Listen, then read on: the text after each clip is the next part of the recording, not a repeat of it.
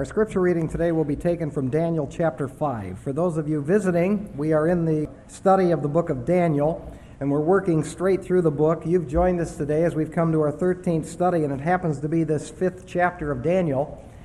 It's a lengthy section, but it's one whole unit, so we have to handle it as one section. So it's going to be a long section to read, but it's a most fascinating part of Daniel. So you follow along, please, as I read Daniel chapter 5.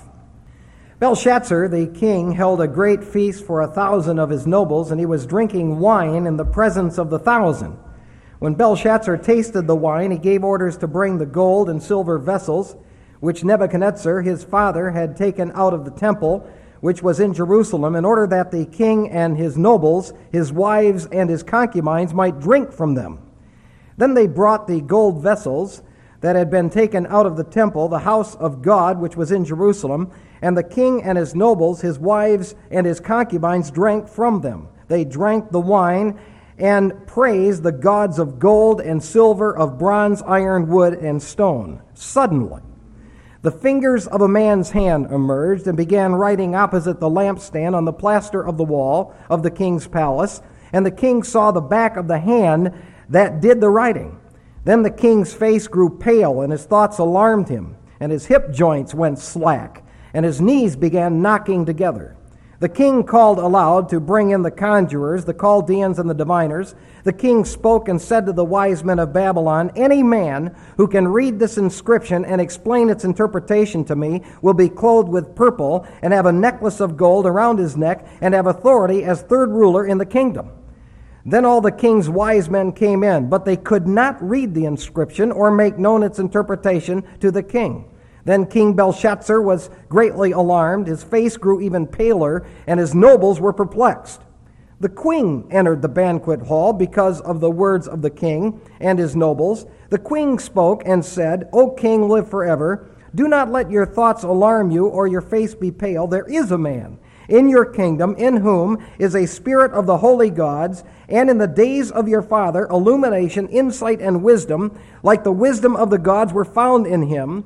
And King Nebuchadnezzar, your father the king, appointed him chief of the magicians, conjurers, Chaldeans, and diviners. This was because an extraordinary spirit, knowledge and insight, interpretation of dreams, explanation of enigmas, and solving of difficult problems were found in this Daniel, whom the king named Belteshazzar. Let Daniel now be summoned, and he will declare the interpretation." Then Daniel was brought in before the king. The king spoke and said to Daniel, "Are you that Daniel who is one of the exiles from Judah, whom my father the king brought from Judah? Now I have heard about you, that a spirit of the gods is in you, and that illumination, insight, and extraordinary wisdom have been found in you. Just now the wise men and the conjurers were brought in before me, that they might read this inscription and make its interpretation known to me, but they could not declare the interpretation of the message. But I personally have heard about you, that you are able to give interpretations and solve difficult problems. Now, if you are able to read the inscription and make its interpretation known to me, you will be clothed with purple and wear a necklace of gold around your neck, and you will have authority as the third ruler in the kingdom." Then Daniel answered and said before the king, "Keep your gifts for yourself, or give your rewards to someone else. However, I will read the inscription to the king and make the interpretation known to him. O king, the Most High God granted sovereignty, grandeur, glory, and majesty to Nebuchadnezzar your father. Because of the grandeur which he bestowed on him, all the peoples, nations, and men of every language feared and trembled before him. Whomever he wished to kill, whoever he wished he killed, and whomever he wished he spared alive. And whomever he wished he elevated, and whomever he wished he humbled. But when his heart was lifted up, and his spirit became so proud that he behaved arrogantly, he was deposed from his royal throne, and his glory was taken away from him. He was also driven away from mankind, and his heart was made like that of beasts, and his dwelling place was with the wild donkeys. He was given grass to eat like cattle, and his body was drenched with dew of heaven, until he recognized that the Most High God is ruler over the realm of mankind, and that he sets over it whomever he wishes. Yet you, his son Belshazzar, have not humbled your heart, even though you knew all this. But you have exalted yourself against the Lord of heaven, and they have brought the vessels of his house before you, and you and your nobles, your wives, and your concubines have been drinking wine from them, and you have praised the gods of silver and gold, of bronze, iron, wood, and stone, which do not see, hear, or understand. But the God in whose hand are your life breath and your ways you have not glorified. Then the hand was sent from him, and this inscription was written out. Now this is the inscription that was taken out. Mene, Mene, Tekel, Uparsen. This is the interpretation of the message. Mene, God has numbered your kingdom and put an end to it. Tekel, you have been weighed on the scales and found deficient. Peretz, your kingdom has been divided and given over to the Medes and Persians. Then Belshazzar gave orders, and they clothed Daniel with purple and put a necklace of gold around his neck and issued a proclamation concerning him that he now had authority as the third ruler in the kingdom. That same night, Belshazzar, the Chaldean king, was slain. May the Lord add his blessing to the reading of this very unusual text of Scripture and the exposition of it to follow a little later this morning. Before we begin looking at this text, let's look to the Lord in prayer. Father, thank you for the word, and for those here to partake of it, we pray your blessing on this hour.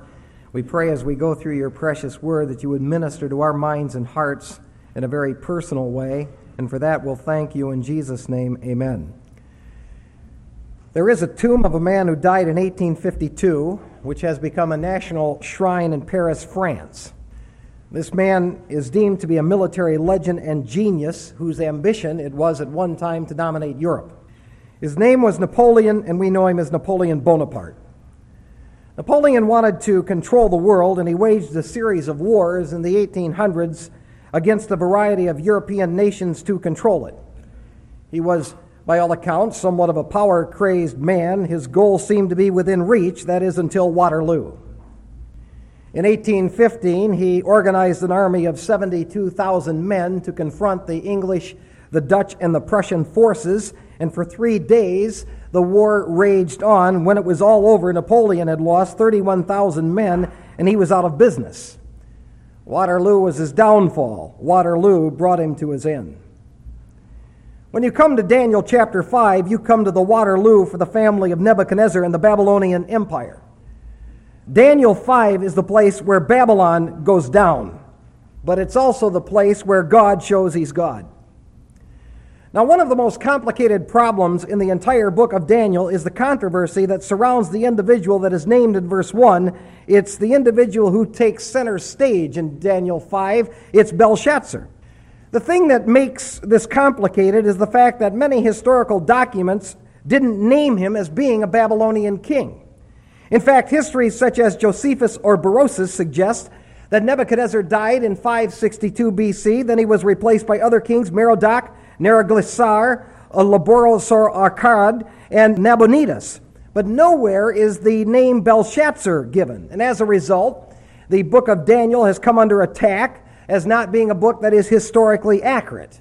And for many years, the book of Daniel was alleged to be an unreliable book. That is until 1854, in excavations that were being conducted by Henry Rawlinson, and he discovered a cylinder which contained the name Belshazzar, in which he was called the son of Nabonidus. Now it's known that Nabonidus left Babylon for a while to fight with the Medes and Persians. He had a resort area in Tama of Arabia, and he stayed there, and during that time he appointed his son Belshazzar to be king in his absence. It was like a co-regency. Belshazzar was a real person in the royal line of Nebuchadnezzar who did reign about 553 BC, about 9 years after Nebuchadnezzar's death. Belshazzar's mother, Nitocris, was Nebuchadnezzar's daughter. So in all reality, what you have here is the grandson of Nebuchadnezzar reigning, whose name is Belshazzar. When the story of chapter 5 opens up, it's about 70 years after Jerusalem had been taken captive in chapter 1. We may recall that in Daniel chapter 2, Daniel predicted that Nebuchadnezzar would rise to power. He was the head of gold, but there would come after him another kingdom which would be inferior to the Babylonian kingdom. This chapter fulfills that prediction. About 25 years have elapsed since the events of chapter 4, when Nebuchadnezzar got his brain back after he went insane for 7 years, and he ate grass like a beast of the field. You have about 25 years of time that goes forward from the time of chapter 4 to the time of chapter 5. And during those 25 years, Nebuchadnezzar died. And Nebuchadnezzar was succeeded in 562 BC by evil Merodach, who's named in 2 Kings. He was killed by Neriglissar in 560 BC. He was succeeded by his son-in-law, who died in 556 BC. And he was succeeded by his son, Laborosor-Arkad, the grandson of Nebuchadnezzar, who was assassinated in less than a year. And then he was succeeded by Nabonidus in 556 BC, who reigned from 556 to 539 BC, who conquered the Medes. So Belshazzar, when you begin reading Daniel chapter 5, verse 1, is Nabonidus' son, the grandson of Nebuchadnezzar. Now what all of this history tells us, this mess, that you have one who killed another, and he was succeeded and assassinated by another, is that when you don't put God first, when you don't follow through on what God wants you to do, your whole family will end up a big mess. And that is exactly what happened in the history of Nebuchadnezzar's family. And in this chapter, Belshazzar really messes up. He's a proud, successful, arrogant kind of guy, but he crosses a major line. And when he does, God says, I've had enough. God basically says, I'm pulling the plug on your reign. I'm pulling the plug on your life. The point I want you to see is when leaders become so arrogant that they secularize that which God has held sacred, God eventually will remove that leadership, and in the process, He'll replace it with faithful people. He'll elevate faithful people to positions of honor. Now, this chapter, as we'll go through it, is a warning to anyone who thinks that God just sits idly by watching arrogant people make a mockery of sacred things. We live in a day and age in which this is happening. There's a mockery being made of a marriage between a man and a woman. There's a mockery of worship. Put rock bands in church. And any who think God is just sitting idly by, not taking notice of this, are very foolish. Although God's judgment does not come immediately, rarely does God's judgment come immediately, it always comes eventually. And that's what you see in Daniel chapter 5. Now there are 5 main headings I want to draw to your attention that bring this chapter to life.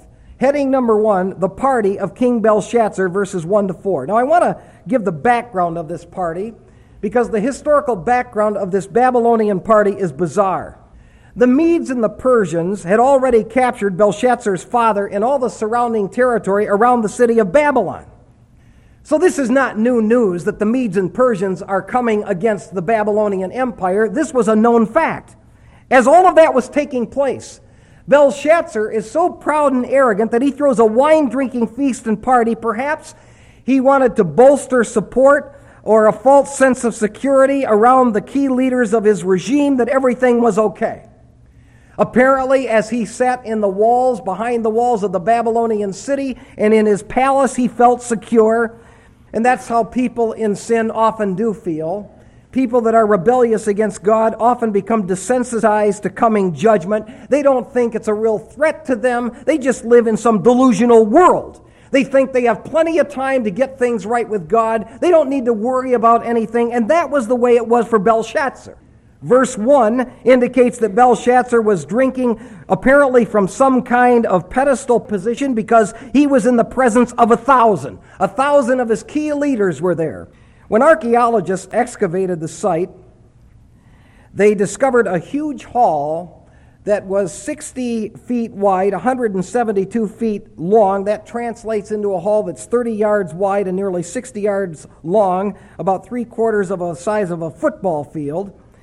And there was a big banquet hall in which everybody was boozing and laughing, and that's where this was taking place. If you want to put this in some perspective, that's about the dimensions of the main section of the White House. This was one huge banquet room, and apparently Belshazzar sat on a pedestal, kind of like a platform, overlooking all of the people that were there.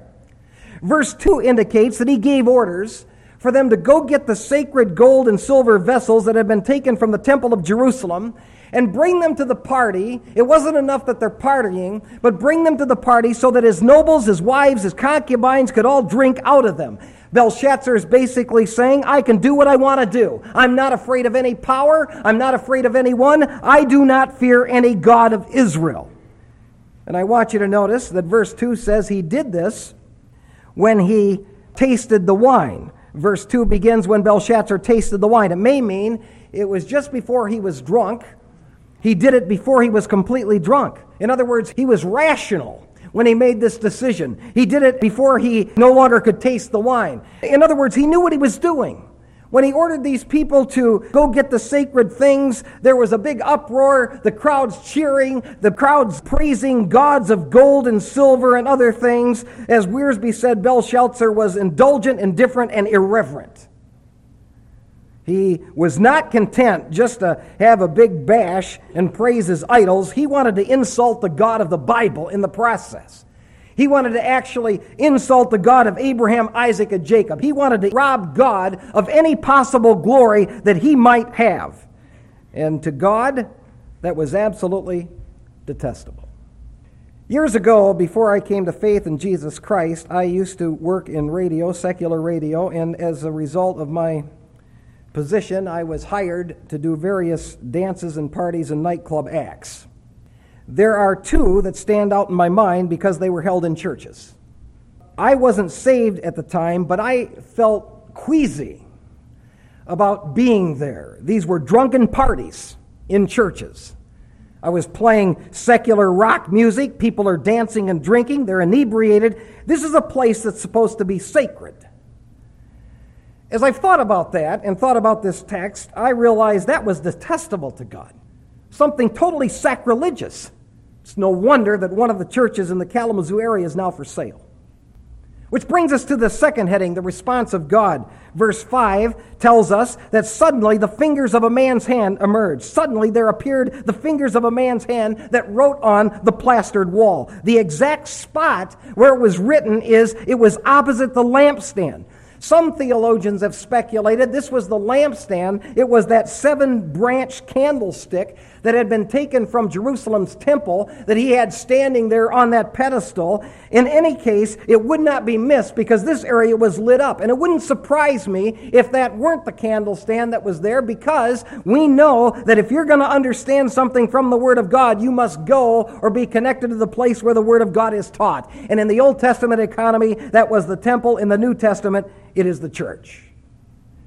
Now, this must have been a powerful scene. This banquet room would have quieted down as this mysterious hand wrote on the wall. God no longer writes things on walls. He's not going to show up here one day and just have a hand that starts writing things on the plaster on the wall. But it is clear in Scripture there are some things that are being recorded that God is still in the process of recording. We know there are at least 3 books that are written in by God. There is, first of all, the book of sinful condemnatory works. They're called the works books in Revelation 20. And if one gets before God and says, I think I've measured up to your righteousness, God says, I'll call up the works books of your life. I'll show you every place you violated my law, and your mouth will be shut. We know, according to Revelation 20, there's the book of life. A person who believes on the Lord Jesus Christ has their name blotted out, washed out of the works books, and now goes into the book of life and is guaranteed everlasting life. We also know, according to Malachi 3, there's a book called the Book of Remembrances of the good deeds of the people of God. There's apparently a record that's being kept of people who are believers in what they're doing to either earn or lose reward. So we know that God isn't writing on walls today, but He is recording those that are in a right relationship with Him. And people may have their momentary pleasures for a while, but God will always have the final word. Someone may think that they're in control of everything right now. God says, no, you're not in control. I'm in control. You stay in rebellion against me, and you will be a fool, and you will receive my judgment. The third heading is the reaction of Belshazzar, verses 6 to 9. I like what one writer said. Belshazzar set an all-time record for sobering up. When he was at this banquet hall and he had been drinking heavily wine, this sobered him up in a hurry. The smirk was wiped from his face and from his heart, and there are 5 main reactions in verses 6 to 9. First of all, you have a reaction on his face. It became pale. The language in Hebrew would indicate he had good color to his face. After all, he'd been drinking some wine, and that usually puts a little color in somebody's face. It drained right out of his face. He literally looked putrid in his face. It also says he had a reaction of his thoughts. Verse 6 says he was alarmed. Then thirdly, he had a reaction of his body. His hip joints went slack, and his knees started knocking. Verse 6 tells us he actually went limp when he saw this happen. He was having a difficult time even sitting or standing because the hip joints were the power, the strength was gone. It had drained from him. And he looked down at his knees and they were shaking. His fourth reaction is the reaction of his voice. Verses 7 to 8, he calls all of his wise men, all of his religious people to give some interpretation. He said, I'll give a whole lot of money and great wealth and riches to anybody who can do this. But they couldn't do it. In verse 9, the reaction of his thoughts and face again. Then King Belshazzar was greatly alarmed. His face grew even paler. Ladies and gentlemen, when God's judgment comes, those that have a guilty conscience will literally shake in their legs. When it's time to face God, and someone has lived their lives in rebellion against God, time's up. It's too late. And now it's time to give an account, and that will be a fearful moment. This proud, puffed-up king was now a shivering, shaking, sniveling coward, and there was nothing that he could do to stop the judgment of God. One may strut around in life as if there's no coming day of judgment.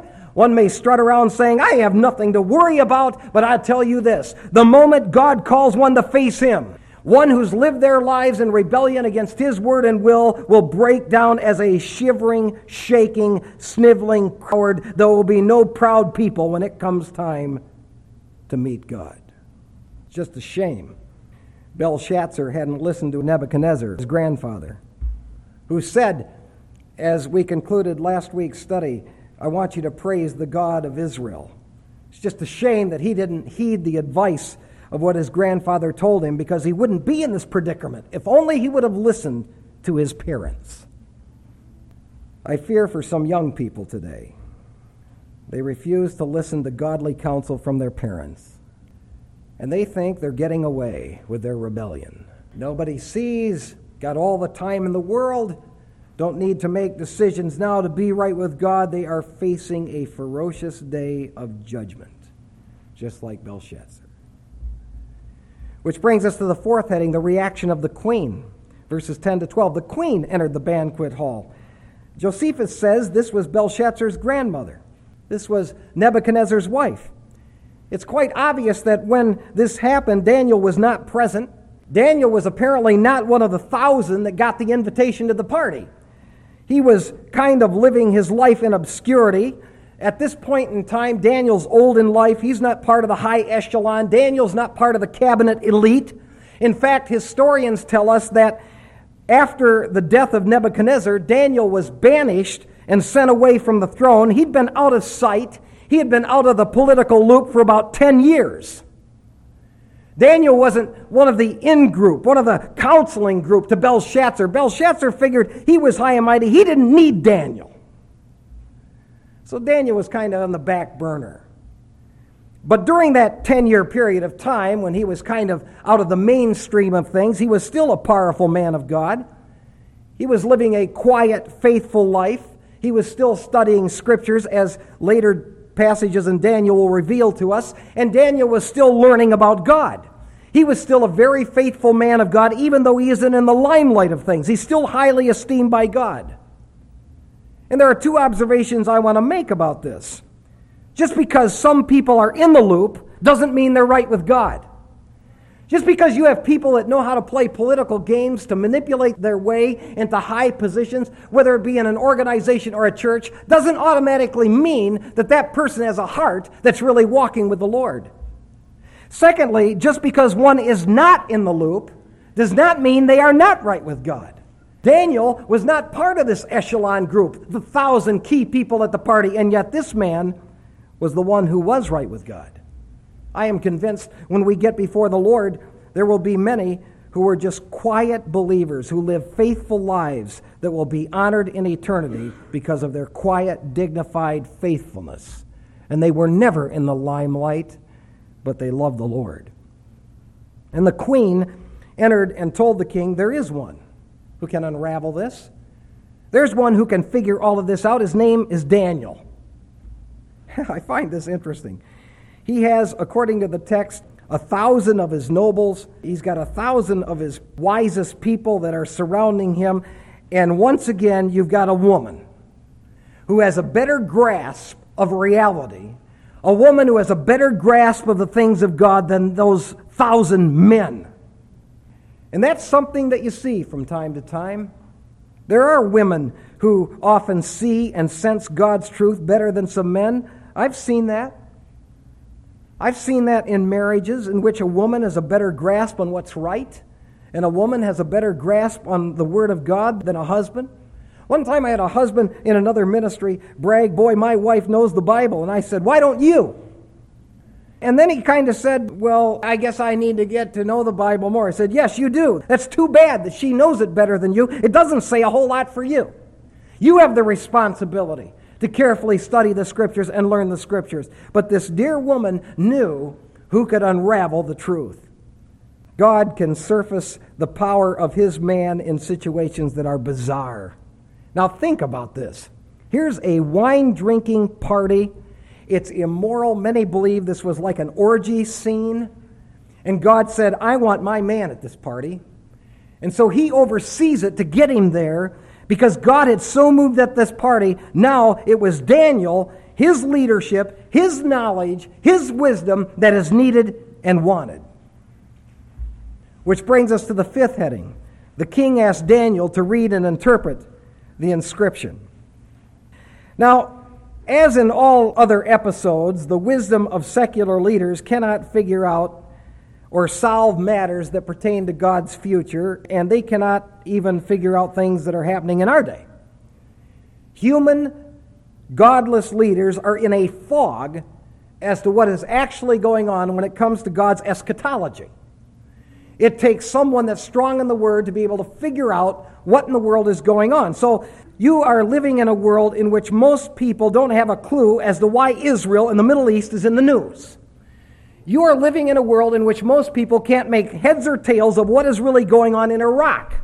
You are living in a world in which most people cannot figure out why are we thinking about the United Nations and what becomes so important about this. You don't know people that understand why is there a rise in oil prices? Why is there a rise in homosexuality? Why is there such a major emphasis on a one world government or the World Council of Churches? Why is this? And they're in a fog as to why that is. But people that know the Word, people that are strong in God's truth, can give some answers to some of those questions.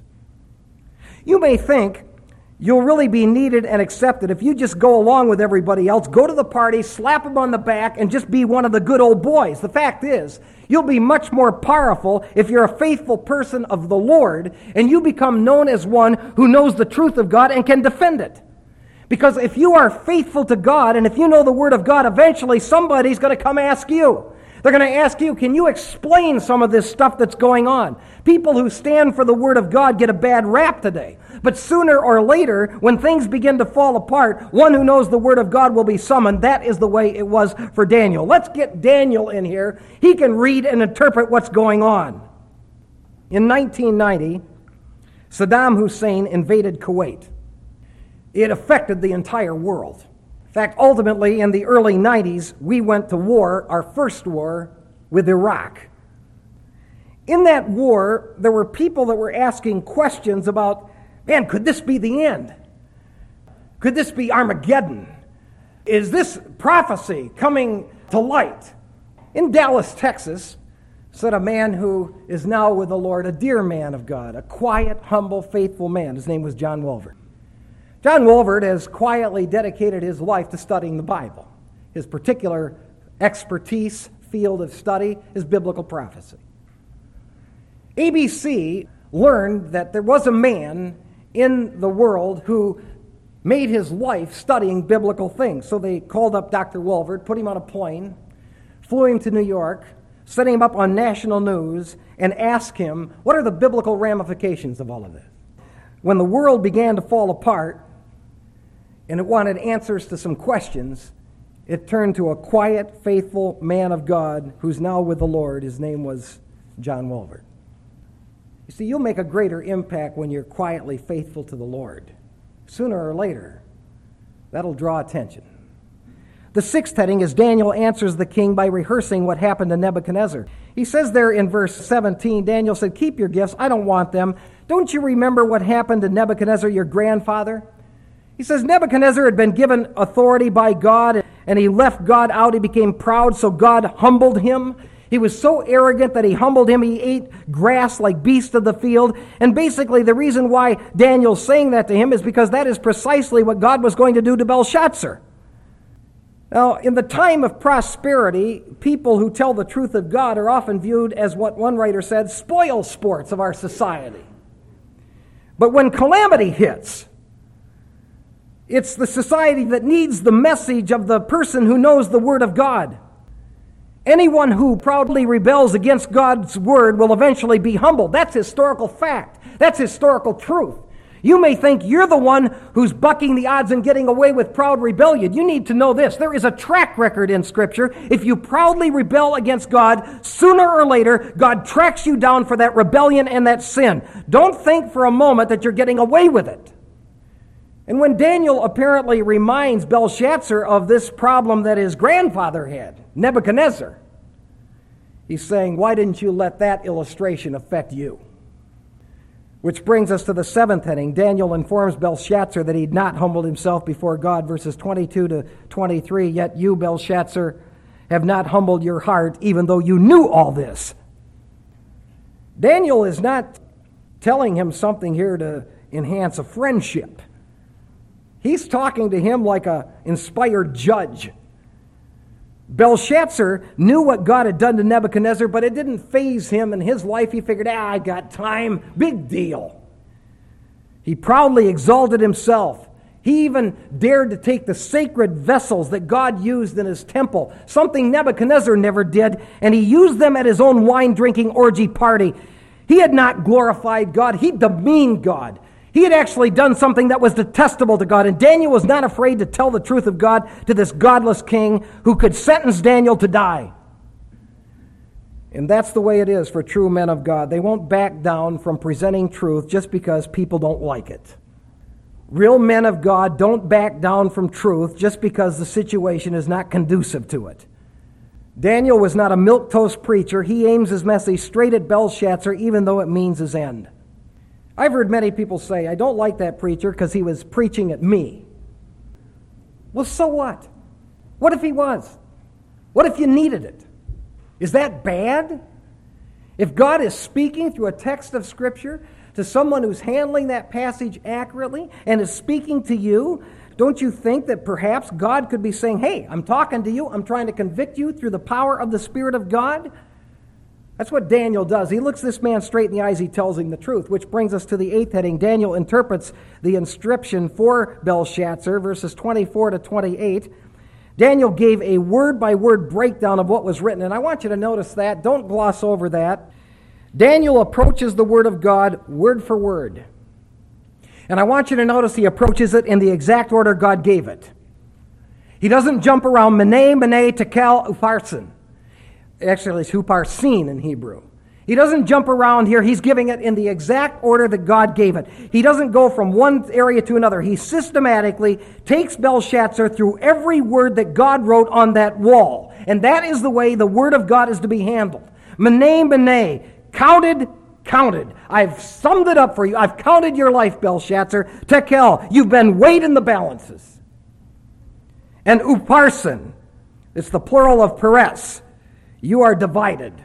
Two powers, the Medes and the Persians, are going to take you over. God found Nebuchadnezzar's kingdom lacking, and he was taking it away and giving it to the Medes and the Persians. God weighs people's lives. He weighs what leadership does. And if what they're doing is wrong, he'll eventually intervene and put an end to it.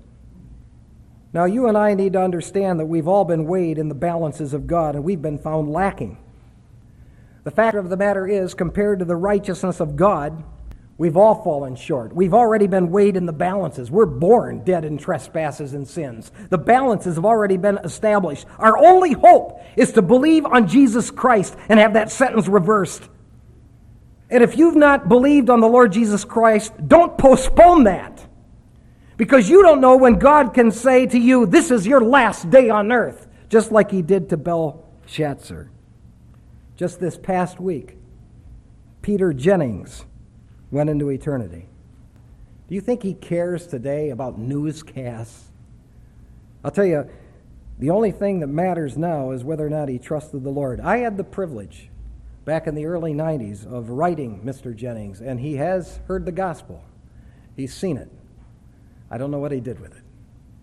But the fact of the matter is, the only thing that matters to him now is, did I trust in the Lord Jesus Christ, because the balances were against me. The 9th heading is Belshazzar rewards Daniel and is killed, verses 29 to 30. Then Belshazzar gave orders, and they clothed Daniel with purple and put a necklace of gold around his neck and issued a proclamation concerning him that he now had authority as the third ruler of the kingdom. That same night Belshazzar, the Chaldean king, was slain. God had his hand on Daniel, and he also had his hand against Belshazzar. On the same night that Daniel is honored, Belshazzar is killed. This is the last official act of Belshazzar. He honors a faithful servant of the Lord. Look, we need to understand our destiny, our life breath, is in the hands of God. And none of us know how long we have. God can give life and God can take life.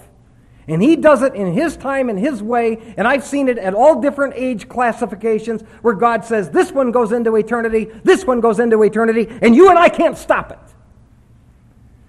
What we need to be doing as we wait for the moment when he says concerning us, now it's your turn, is to walk humbly and faithfully in a right relationship with him. What a bizarre party this is. It starts out festive, it ends frightening. That's the way it's going to be for many people, ladies and gentlemen. I'm afraid in this world, life to them is a party. There's nothing sacred anymore. There's nothing solemn anymore. There's nothing God-honoring anymore. Things seem to be going good for some of these people. It's like it's a big drinking orgy of a party, and it's all going to end quick. And I believe the end of the church age is very near. The judgment of the Lord draws nigh, and he will humble the proud. He'll break the arrogant. He'll crush those who've exalted themselves. What Daniel's message to Nebuchadnezzar and to Belshazzar was, humble yourself before the Lord so that he doesn't have to break you down. Do not continue in proud rebellion against God, because there will come a moment when he would say, this is the day you face me. May we pray. If you're here today and you've never trusted Jesus Christ as Savior, we've been tried in the balances, in the scales of God, and we've all been found lacking. We've all sinned. We've all fallen short of the glory of God. Your only hope is to get out of that sin dilemma through faith in Jesus Christ. Now, don't go another second without trusting Jesus Christ, because you don't know how long you have in life. I don't either. So right now in this moment, you pray something like this. God, I'm a sinner. I acknowledge that. I humbly acknowledge that. It's honest. I thank you that Christ died for me, and right now I'm placing all of my faith in him to be my Savior. Our Father, we thank you so much for the precious word. We pray that you would use your word to do what work you need to do in any of us, and we'll thank you for that. In Jesus' name, amen.